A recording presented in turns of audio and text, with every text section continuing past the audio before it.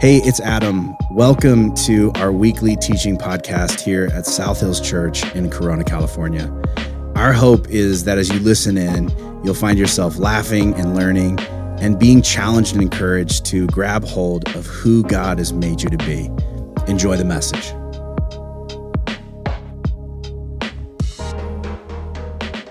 The title of my message today, though, is Financially Fickle. Financially Fickle. And I know some of you are just like, you misspelled the word pickle because you're trying to get fancy and alliterate. And so this isn't really a word we use that much anymore. And so I want to just get us all on the same page before I dive into this topic and just define what the word fickle actually means to sort of give you some context. The actual definition of the word fickle is to lack consistency or stability, or to be prone to frequently change loyalties, interests, opinions, or actions. And so to be fickle in the area of finances would mean that, like, to approach your finances or your money in a way where you're sort of inconsistent or unstable, where you're changing what you're doing or what you're trying to do or what you're loyal to or what you're interested in or what your opinions are about it or how you're utilizing it on a regular basis. And I think the idea of being financially fickle is a spot where a lot of us find ourselves on a regular basis. Although, just to be real with you guys, when I think of the word fickle and I stare at this definition, the first thing I think of is not money. It is amusement parks. That's what I think of. And I'm not really an amusement park person. How many of you love amusement parks? You love rides, you love roller coasters, all that kind of good stuff. I probably will not go with you. I'm just letting you know. And if I've had too many bad experiences, and part of it is just generally speaking, and maybe some of you are like, share this with me, I don't like waiting in a 3.5-hour line for a 2-minute stomach ache. I don't enjoy that process. It feels like a bad thing counting down to another thing that I don't like either. And so, but I do go because I have children and my children enjoy this, and I'm willing to do things that I don't necessarily enjoy because the people I love enjoy these things. And so I've been to an amusement park, and I've waited in really long lines to count down to go on a ride I don't really want to go on. And of course, the biggest thing is like when your kids finally get to the spot where they're like high enough to go on the ride, you know? And I know several of you have cheated that process, okay? With high heel shoes and whatnot. But it's a big deal when your kids graduate up. And part of the only thing I think that's worse than waiting in this really long line to go on a ride that you don't want to really go on is waiting on a really long line to go on a ride and then getting up to it, and the person that you were going to ride with decides they no longer want to go on that ride.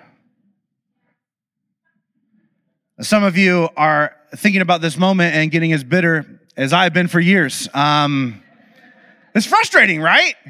Because you're like, I don't know if I really want to do it, but I'll do it with you. And they're like, okay. And they're excited. They're psyched up about it. They're like, I'm going to do it. And you're like, you're really going to do it? And they're like, I'm really going to do it. I'm not going to bail this. This is going to be great. And you get all the way there, and you can see them getting nervous. Like when you finally get into the little thing, you go through the turnstile, you're standing in the line where you're the next in line, and my kids have actually done the thing where I think they're actually going to get on it, and they just walk right through to the other side. I've gotten trapped before. Like trapped because they got out and I wasn't paying attention. I was trying to do the shoulder straps, you know what I mean? Is this bar going to fit down over the turkey I just ate? You know what I mean? Trying to figure out how that's going to work. And then I realized they're out. Now I got to go on a ride I don't want to go on that I was just going on for you, and you're not here. And if you've ever been through this before, you know how infuriating it can be. It is so frustrating. And I would argue that no one walks away happy. You're annoyed that you waited all that time. They are embarrassed about what they did. Everybody's confused. There's usually a debrief afterwards. If you're in my family, there's definitely a debrief. And you probably had one of these debriefs before where you're asking them like about, you need answers to why they made you wait for 2.5 hours to do something that they never ended up doing. I thought you wanted to do it. I did. I still kind of do. I'm like, I'm not going back in that line for you again. I don't trust you anymore. Then why didn't you do it? I don't know. I don't know why I didn't do it. It was like the closer we started getting, the more nervous like I started feeling, and the more I started getting sick to my stomach, and my brain started creating all of these what if scenarios of what was going to happen. And I'm like what? And my kids, I learned, have a very elaborate imagination. They're like, well, the thing could spring open, and I could fly out and then ping down the thing. I'm like, oh, that's real graphic. That's getting a little out there. No wonder you're freaked out. And they're like, yeah, I just started getting scared, and then I just thought to myself, better safe than sorry.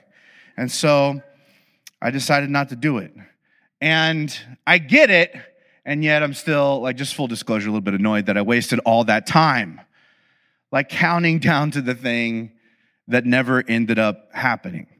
And yet, as annoyed as we can get when we are sort of party to that, or we're doing something for someone else that they don't end up following through with, we all kind of do this with different things. Maybe like a roller coasters, amusement parks is not the thing where you tend to get up there to the last minute and bail, but you do this with something, because I would argue that we have all been inspired to do something that we just can't seem to make ourselves do. Like we see it, we get a vision for it, we're like, I'm gonna do it. It's gonna happen this time. Right? And then we never get around to it. We can never quite make it happen. I'm going to run a marathon. I'm going to do it. This is going to be the year, right? And it's been the year for like 7 years. And everyone's like, I'm not sure if it's ever going to happen, right? I'm going to go back to school this year. I'm going to do it, and then you don't, I'm going to stand up to my boss. I'm going to say all the stuff to them that I usually only say to my spouse when I get home. I wonder how many times you have lectured your partner as if they were your boss. And man, they've been chewed out so many times for stuff they didn't do. And they're like, it's about time maybe direct this to the person it belongs to, right? I'm going to start this business. I'm going to do it. And then we just don't. And I would argue that it's not that we don't want to do it or that we don't mean it when we say it. When you set these sort of goals, don't you genuinely mean it? You feel it. You really are passionate about it. We want to do it. We feel like we should do it. We research for it. We plan for it. We're convinced we'll be proud of ourselves on the other side of it, that it's going to make us a better person. We may even initiate the first few steps, and we sort of kind of get up close to it. But then when it comes time to take like a really big step, usually the step that is like the no going back step where you're like fully committed and you've got to follow through. When you're past the point of no return, for some reason, we just can't do it. And this is what I have learned about people who have bailed on me in lines at amusement parks. It's rarely a one-time occasion. Like, usually if somebody does that to you, they have done it before. And they will probably do it again. And some of you are just like, yeah, I will not stand in a line with that person. I've been there before. And that is a lot of time I've never been able to get back. And so we don't want to do it. And each time, right, like the frustration grows. Like, because you become a little bit more annoyed that they said they were going to do it and didn't do it and you waited. And they become more and more frustrated with themselves. Why can't I seem to do this thing that I want to do? And it is a frustrating place to find yourself, because we all have these moments that seem to repeat over and over and over again. And this is why I would argue, like, some of you really don't like sharing your goals and dreams with other people anymore, because, you have failed to follow through so many times that nobody believes you, including you. You're like, I'm going to do it. And then part of you is like, you're probably not. And so you just sort of keep it to yourself. And you don't want to be like this, especially about this area that you really want to finally tackle, but it keeps happening to you. Why does it keep happening? And I think it's because of fear. Fear is this force that sabotages our follow through, even if it's something we want to do. And we get taken down by it again and again and again, and we hate to be reminded of its power in our lives. I think this is actually part of the reason why people don't like it when, pastors or churches talk about money, because I think just by and large, take money out of it, but it happens to be a subject that we do this in a lot. Like, we just hate being reminded of something we know we should do, but never get around to. Don't you hate it when someone brings something up to you that you really want to do, but you haven't yet? It feels like they're rubbing it in, even though they may just be asking an honest question. I thought you said you were going to do that. And you're like, yeah, I did say that, okay? And you're angry at them for bringing it up because you've already beat yourself up. Because you're even more disappointed than they are that you haven't been able to pull it off. And I think this is at least the way I think that a lot of people think about this subject. Because I've never had any interactions with people where, they've come up to me after church and we're just like, you know what? I really don't want to help other people.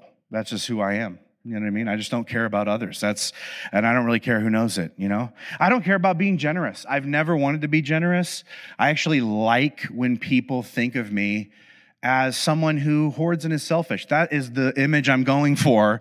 And so it really doesn't bother me. I don't think God wants his people to give to the church that they love that's actively investing in their life. I really don't believe that God wants people. And nobody ever says these things. Because this isn't really the way that we think. I think a lot of times it's that we get on the journey to, but then we have trouble with the follow through. And, my gut feeling about this, as it turns out, matches the research. There's all sorts of stats connected to giving, and usually towards the end of a year, different organizations will release research statistics on sort of giving trends or nonprofit giving trends. And here's just a few. 2/3 of Americans give to nonprofit organizations. Maybe a little, maybe a lot, but on an ongoing basis, currently that's about what the stat shakes out to be. 1/3 of all charitable giving in the U.S. typically goes to churches. So of the 2/3 of people that are giving, 1/3 of what they're giving is being aimed at churches. 10 to 15% of church attendees give on a regular basis. So if we believe in this statistic, only 10 to 15% of the people or families that call this their church home actually give to this church. And typically that amount is less than 2% of their actual income, which is less than a tithe, which is 10%. 84%, this is hilarious to me, of the people surveyed believe that the other people that they go to church with should give more to their church. 84%. Other people really need to step up. Do you give? No, I don't do that. But other people are not doing their part. 53% of churchgoers say that they would give more if their pastor asked them to. But 16% say if a pastor asks them to give money, it makes them less likely to give. And this is why my job is so fun. Because a good chunk of you are like, well, if you just told me that the church needed money, I would love to give. And then a handful of you are just like, if you ever ask for money, I'm going to stop giving.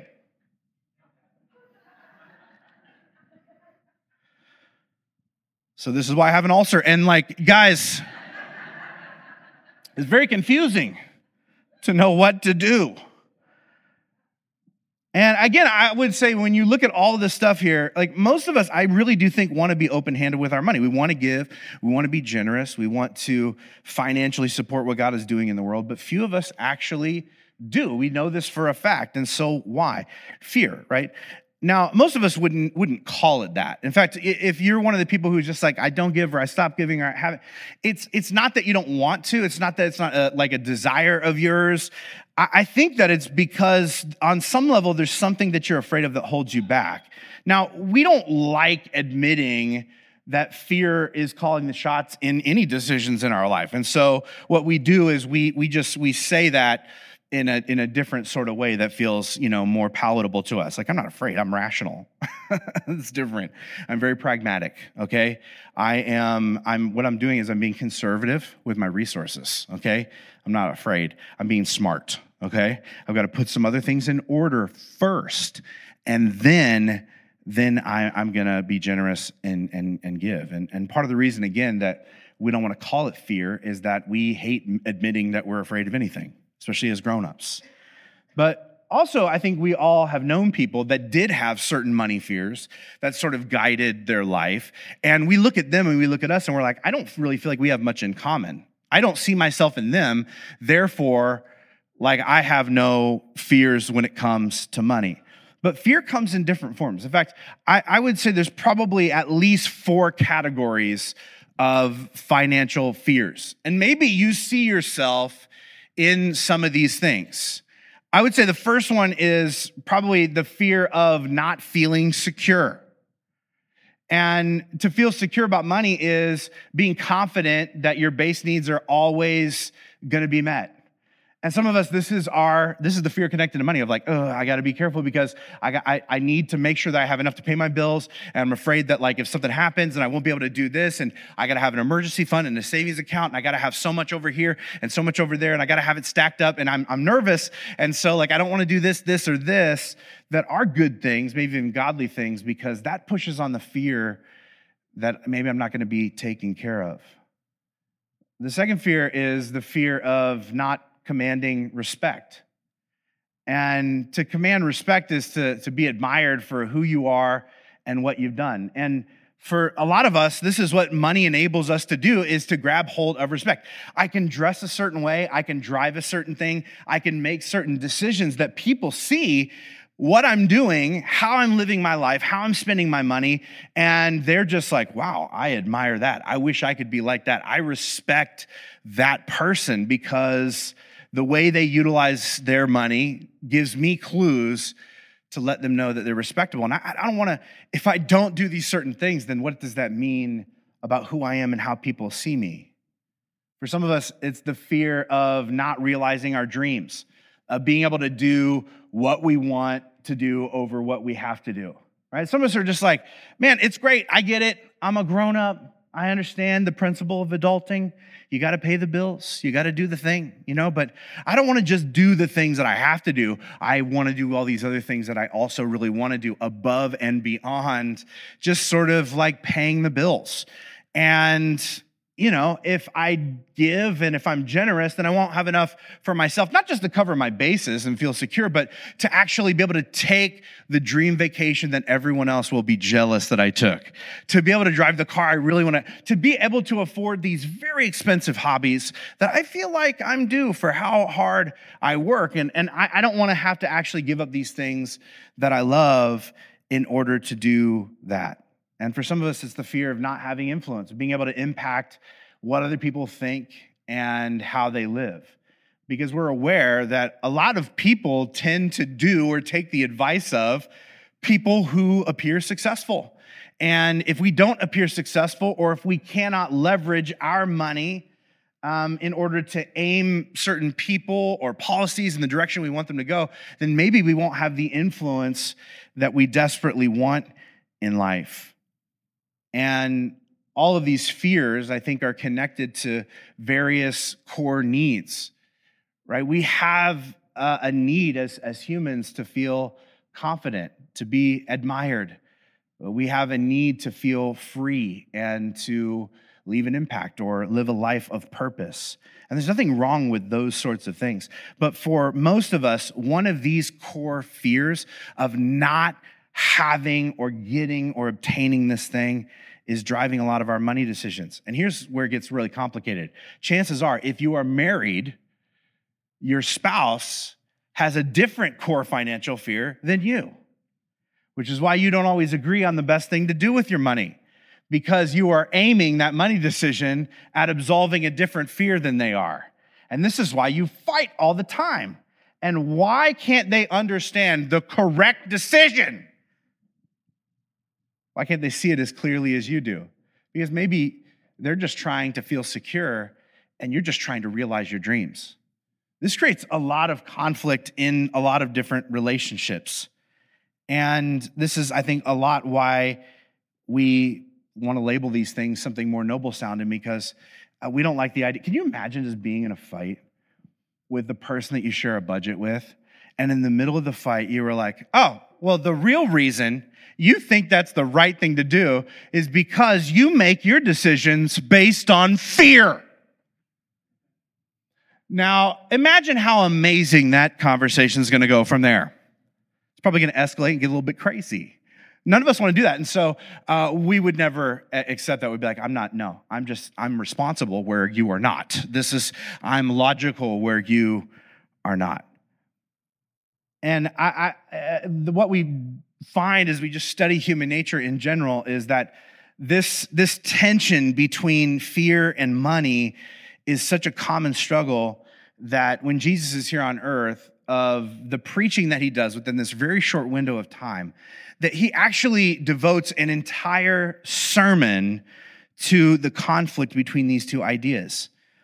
Because when he looks around at humanity at the time he's here on earth, what he sees in the people around him is the same sort of thing that you and I struggle with today. Like, we want to live open-handedly and generously, and we want to live these worry-free lives with our resources, but we don't. And a lot of times it's because we feel like we can't. And Jesus speaks directly to that. And I want us to look at this entire sermon, which is found in Matthew chapter 6. And it feels a little bit like cheating because I'm just going to preach a sermon on a sermon, which is just, I think it's called stealing or plagiarism, but we're going to do that today. And what you're going to notice as you listen to this, even if you're not like a churchy sort of a person, you're going to realize that you know a lot of these Jesus quotes. But very rarely are these things read together.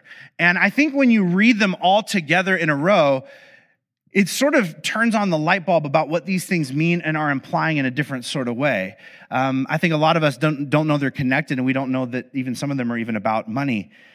But I think it will help give us a path forward to sort of dissect this together. This is what it says. Jesus is talking in Matthew chapter 6, verse 19. This is the way he opens up.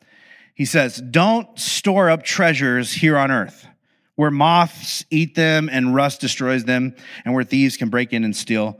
Store your treasures in heaven, where moth and rust cannot destroy, and thieves do not break in and steal. Wherever your treasure is, there the desires of your heart will also be." And Jesus is essentially saying something that we talked about a lot last week, this idea that, like, listen, if you really want to feel happy, content, blessed in life, don't just use your money to buy stuff, because all stuff ends up just falling to the wayside. Use it to impact stories. And the best sort of stories that you can help tell with your money are stories about faith. But I will tell you this, like, whatever you use your money on, you're going to care more about. So when you think about how to leverage your money, the money that you do have, a big question you should be asking yourself is, what do I want to care about? And you should invest in that. What do I want to think about? What do I want to actually, where do I want my heart to rest? Invest in that thing. Jesus goes on to say this in verse 22. He says, "Your eye is like a lamp that provides light for your body. And when your eye is healthy, your whole body is filled with light. But when your eye is unhealthy, your whole body is filled with darkness. And if the light you think you have is actually darkness, how deep that darkness really is." Now, again, Jesus is spinning a metaphor here. What is he saying? He's saying, essentially, there are really two ways to look at money. Through a lens of scarcity, of like, there's never going to be enough. There's no more coming after this, I'm afraid. Or through the lens of sufficiency, of like, God has my back, he provides for all my needs, I'm going to be okay. And how you see this area of life, how you see finances, has this ability to impact every other area of your life. And the reality of it is, a lot of people live in denial. We think that we believe in a sufficient God, or at least that's what we say or claim or tell ourselves, but we behave as if our resources are all scarce. And I think it's really interesting that if you go back and just look at the different fears, money fears that exist, all of these core financial fears are really just specific versions of scarcity, of believing that there's not enough, there's not going to be enough, and the things that I care most about are not going to be taken care of because God maybe doesn't care about those things. Jesus goes on to say this, Matthew chapter 6, verse 24, "No one can serve two masters, For you will hate one and love the other. You'll be devoted to one and despise the other. You cannot serve God and be enslaved to money. Are you starting to recognize these are like all the Jesus greatest hits, just back to back to back? And he just said them all back. You're like, man, so quotable, this Jesus. Wow, I get it. I see why people really like him. And essentially, to really understand this, because we don't really use like master language anymore, I want to just bring this into like modern terms. A master is someone or something that gives orders and sets boundaries. So think about it in these sort of like more generic or broader terms. And Jesus is saying, like, are you aware of what has mastered you? Because in his view, a lot of us say no to what God is asking of us because we've already prioritized what money is asking of us. And it's not even really money that we're listening to. In the mind of Jesus, it's our fears about money that are calling the shots. It's our fears about money that are actually determining how we live our entire life as opposed to our faith and trust in God. And he's like, that's a problem. Because you can either make decisions based on your fear of not having enough money for a variety of reasons, or you can make decisions based on your faith in God and what he's asking you to do and believing that ultimately he is sufficient in caring for you. And, you know, I think a lot of times we have this sort of pushback in our connection with God where we hear something or feel a prompting to give and invest and be generous with something that we have, and we just think like, I would love to, God, but I can't. Because I wouldn't have enough to take care of my family after that. And I know you wouldn't ask me to do that. I can't do what you're asking me to do, God, because then I would have to stop doing the thing that I'm convinced makes people like me. And I don't want people not to like me. And so I can't do what you're asking me to do because I can't do that because that would require me to give up this other thing that I really like. And that brings me a lot of joy and satisfaction. And I want to honor you, but I actually just kind of want to do what I want to do. And so I'm not going to be able to do that, God. I can't do that because I would lose the ability to get people to do what you want them to do, God. I'm not even doing it for me. The reason I'm trying to control people with my money, God, is for you. It really is. I know you have goals for humanity, and if I had enough resources, I could sort of direct people's behavior with those resources. And if I just sort of like give to your kingdom, then I wouldn't be able to like sort of steer where the money goes, and I don't really want to have to do that. But the reality that Jesus is getting at here is if your financial fears influence your decisions more than God's direction, money is your master. And in fact, if the main reason you honor God is so he'll bless your money, you're not really serving God. You're trying to manipulate God into helping you serve money. God, I love you so much.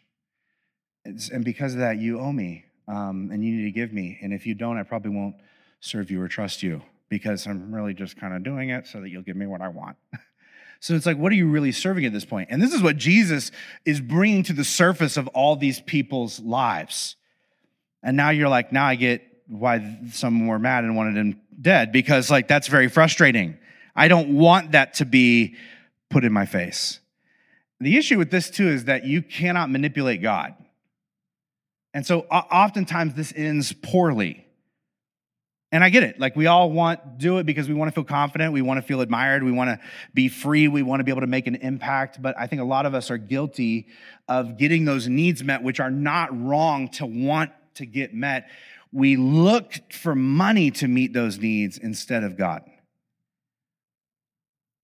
And we look for money to protect us instead of God. We look for money to provide for us instead of God. We look for money to make us feel safe instead of God. And I'll tell you, it doesn't really work because there's no amount of money that will actually make you feel the way you want to feel.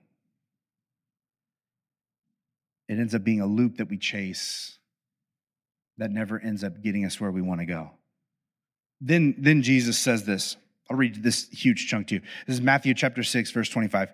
He says, that's why, all the stuff I just told you, that's why I tell you, do not worry about everyday life. Like whether you're going to have enough food and drink or enough clothes to wear. Isn't life more than food and your body more than clothing? It's a rhetorical question, and he's expecting people to be like, yes. Look at the birds. They don't plant or harvest or store food in barns, and yet your heavenly Father feeds them. And aren't you more valuable to him than they are? And they're like, yes. Can all your worries add a single moment to your life? And why worry about your clothing? Look at the lilies of the field. They don't work to make their clothing. And yet if God cares so wonderfully for wildflowers that are here today and thrown into the fire tomorrow, he'll certainly care for you. Why do you have so little faith? So don't worry about these things, saying, what will I eat? What will I drink? What will I wear? The number one things that we're all paranoid about. These things dominate the thoughts of unbelievers, but your heavenly Father already knows your needs. In other words, Jesus is just summarizing again. He's just echoing, don't let money fears determine the direction of your life. And then he says something that I find incredibly convicting. He says, do you know who does that? People who don't believe in God. Like people who don't trust God, people who are not Christians. And this is really what Jesus is saying here. He's saying, like, if you consider yourself to be a Christian, act like it financially. And they're all like, we don't like this sermon. What else you got? Anything else that you have? But he keeps going instead. He says this, Matthew chapter 6, verse 33. Seek the kingdom of God above all else and live righteously, and God will give you everything you need. Now, again, this is one of those verses that is often lifted out and talked about in a more generic sense, which is actually, I think in a lot of ways, fine, because in which area of your life should you honor God or put God first? All of them, right? And so this really could be applied to a lot of different things. But if we leave this in this context, what area of life is this entire sermon about? Money. He's saying, put God first in your finances and live the way he's asking you to. And when you do that, after you do that, you will discover you already have everything you need.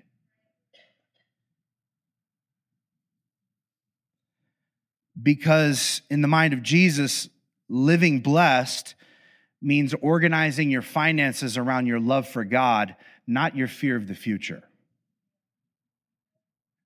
And what's difficult about this is, I would say, especially in our crazy, fickle economy right now, which you guys now know what that means because we just did a vocab thing at the beginning. A lot of us, you may not want to admit this, we organize our finances around our fear of the future. We actually pull back from giving and living in a way that demonstrates love for God so that we can honor our fear of the future. And Jesus is like, what are you really worshiping? What has really mastered you? What are you ultimately trusting?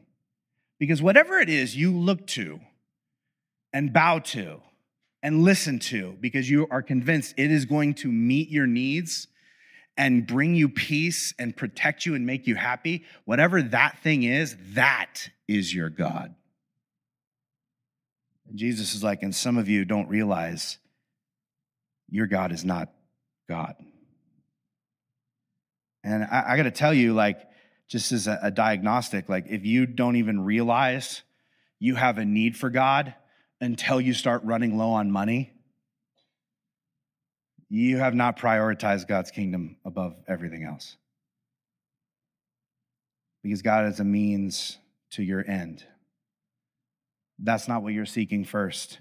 And because you're not putting your treasure in where God tells you to, your heart isn't really in it. Because that's how it works. And then Jesus sort of wraps this sermon. I know you guys can't wait for this part to be over. Verse 34, he says, so don't worry about tomorrow. Right, which is like, feels like an absurd thing to say. That's literally the only thing I'm worrying about all the time, tomorrow. Just don't worry about tomorrow. Tomorrow will bring its own worries. I love this from Jesus. He's like, don't worry about tomorrow. And you're like, because everything's going to be okay? No. Tomorrow is going to be crazy too. Wait, what? Wouldn't you expect for the verse to be like, don't worry about tomorrow. Tomorrow is going to be awesome. I guarantee it. I'm God. But instead, he's like, don't worry about tomorrow. You're going to have a lot of problems tomorrow. I know. I've been there. I've seen it. It is going to be insane. So calm down today because tomorrow is going to be nutty. Today has enough trouble for today. So maybe just focus on today and do what I'm asking you to do today and be present today and experience my peace today and trust that I'm going to take care of you tomorrow. Now, maybe like a lot of us, like you're looking at all these verses and you're thinking like, okay, so this is why I don't like this, because this is recommending to live in the opposite way that I live. And so that I don't like that. I worry a lot about money, and my fears keep me from a place of peace and generosity. And so what do? Because this is my roller coaster. This is the insurmountable thing that I'm like, I'm going to do it. I'm really going to do it this time. I know I'm going to like myself better. I've been thinking about it. I've researched it. I get it. You know how many people have died on this roller coaster? 0. Why am I convinced it's going to be me? This is crazy. I'm going to do it. Nothing bad is going to happen. And as you're inching closer to the moment of truth, you're still panicked and paranoid. And you're like, how do I overcome it? How do I get to the other side of it? I don't know what to do, because like giving and being generous and living open-handedly, that for me is the roller coaster. And a good therapist would probably tell you that if you want to overcome a fear, you're going to have to face it. That was an amen from a therapist. I just want you guys to know that. I'll always bring back up. That's what I do.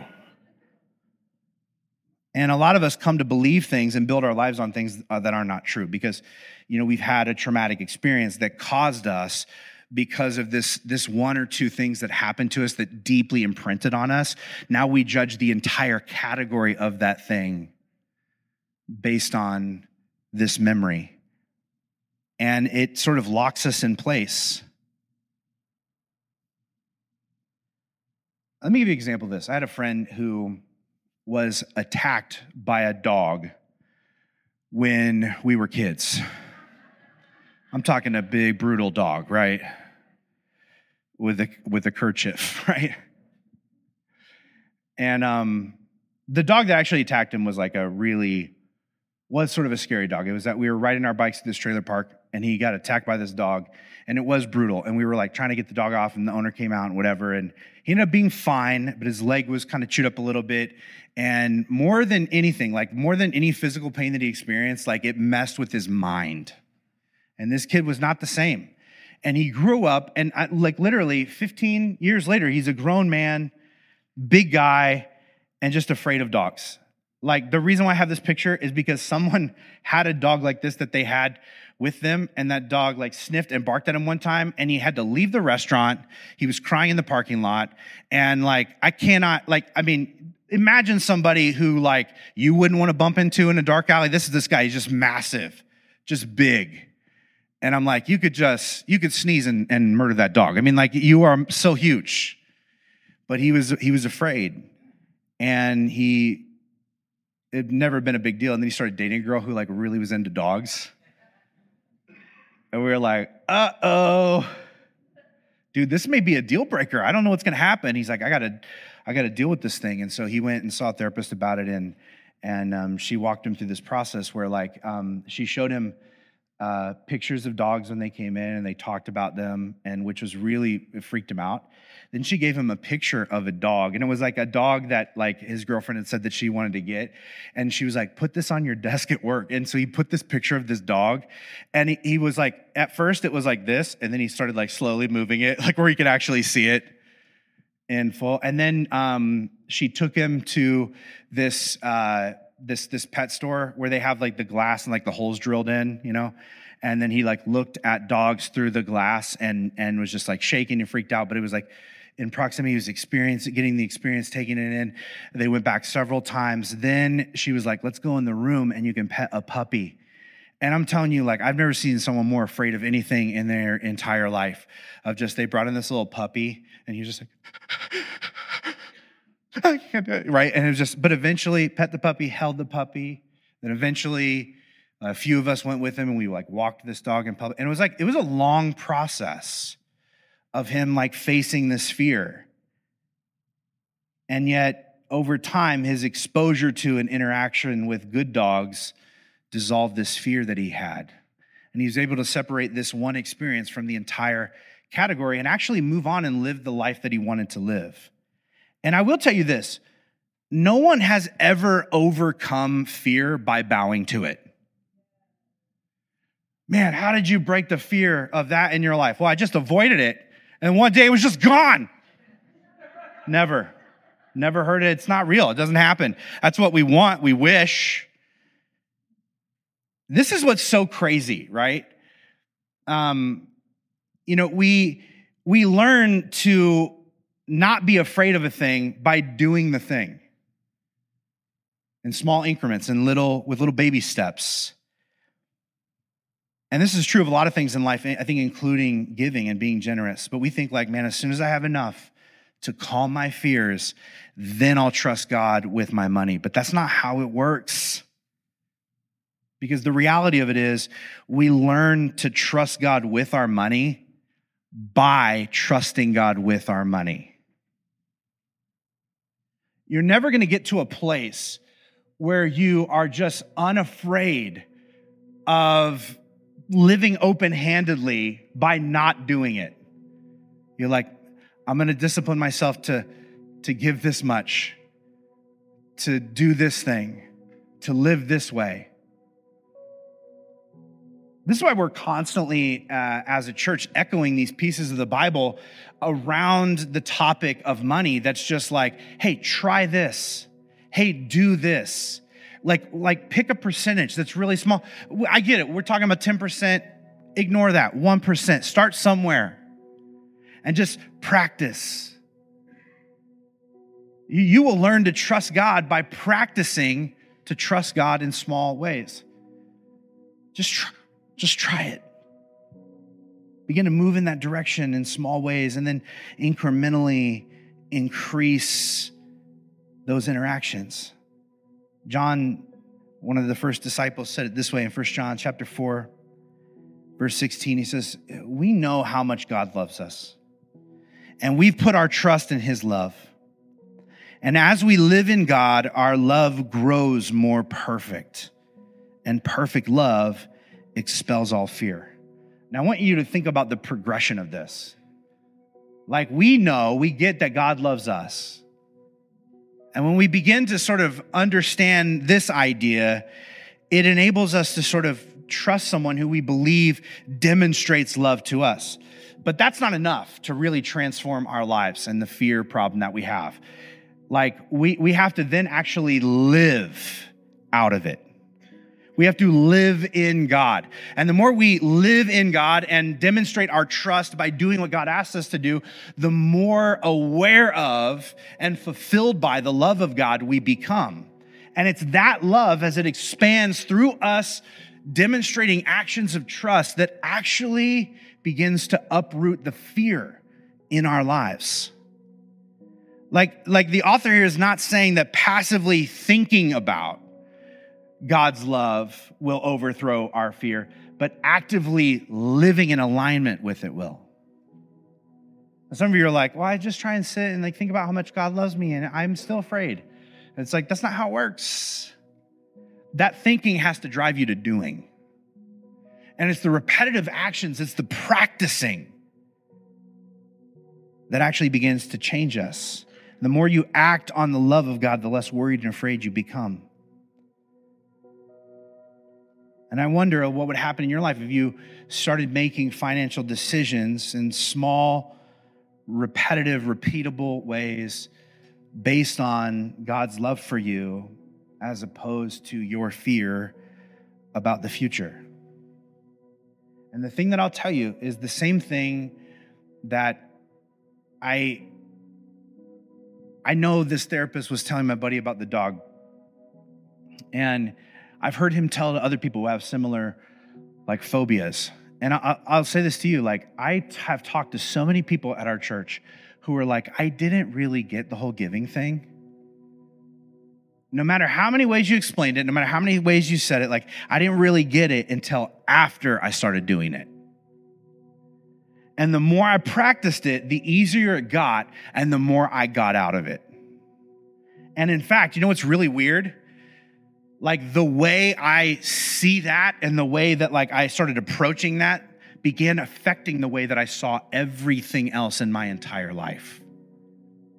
You know what people are just saying? They're saying in their own words, in their own experience, all that information that you just shared about Jesus, when I actually decided to tiptoe into it, my experience affirmed that it was true. It wasn't knowing it, but doing it that caused me to fully believe it. So here's the question that I want to leave you with as we get ready to turn the corner and dive into December. What financial action do you need to take to move your heart closer to God and further from fear? Because it is an action that will pull you into the right direction. Maybe it's a baby step. Maybe it seems so small compared to other people. But what is the thing that if you move in that direction will begin to pull you into becoming the kind of person that you want to be? Here's what I'll tell you. You do not want to get to the end of another year and realize that for the however manyth time you waited in the whole line. You got excited all over again. You felt inspired. You heard the message. You filled out the card. You told yourself you were going to do it.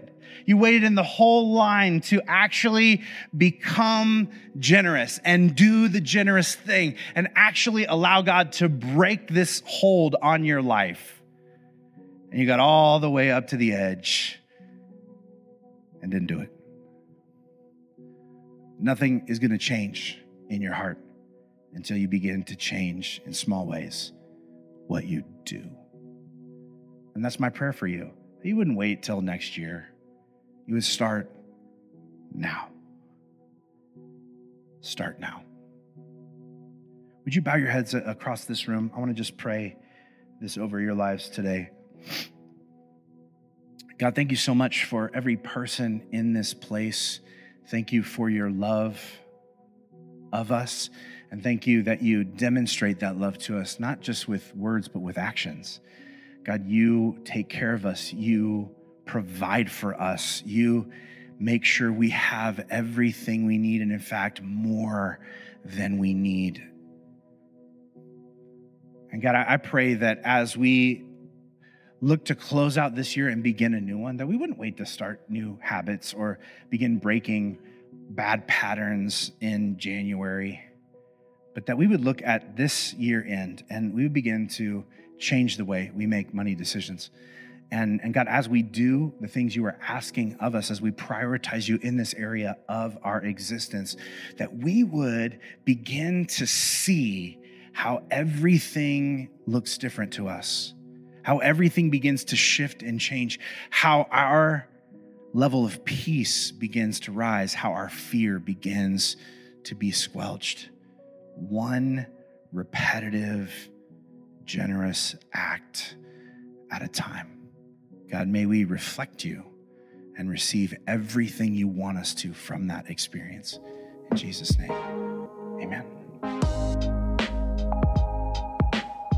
Thanks for tuning in to this week's message. We hope you heard something that spoke directly to where you're at right now in life. To find out more about our church, hit up our website, southhills.org/Corona, or follow us on social media at South Hills Corona. And if our messages have made a difference in your life, Help us get the word out by rating and reviewing this podcast. And as always, you can support the ongoing work of our church by giving through our website at southhills.org/give and selecting the Corona campus. Thank you so much for listening, and we hope you'll join us again next week. God bless.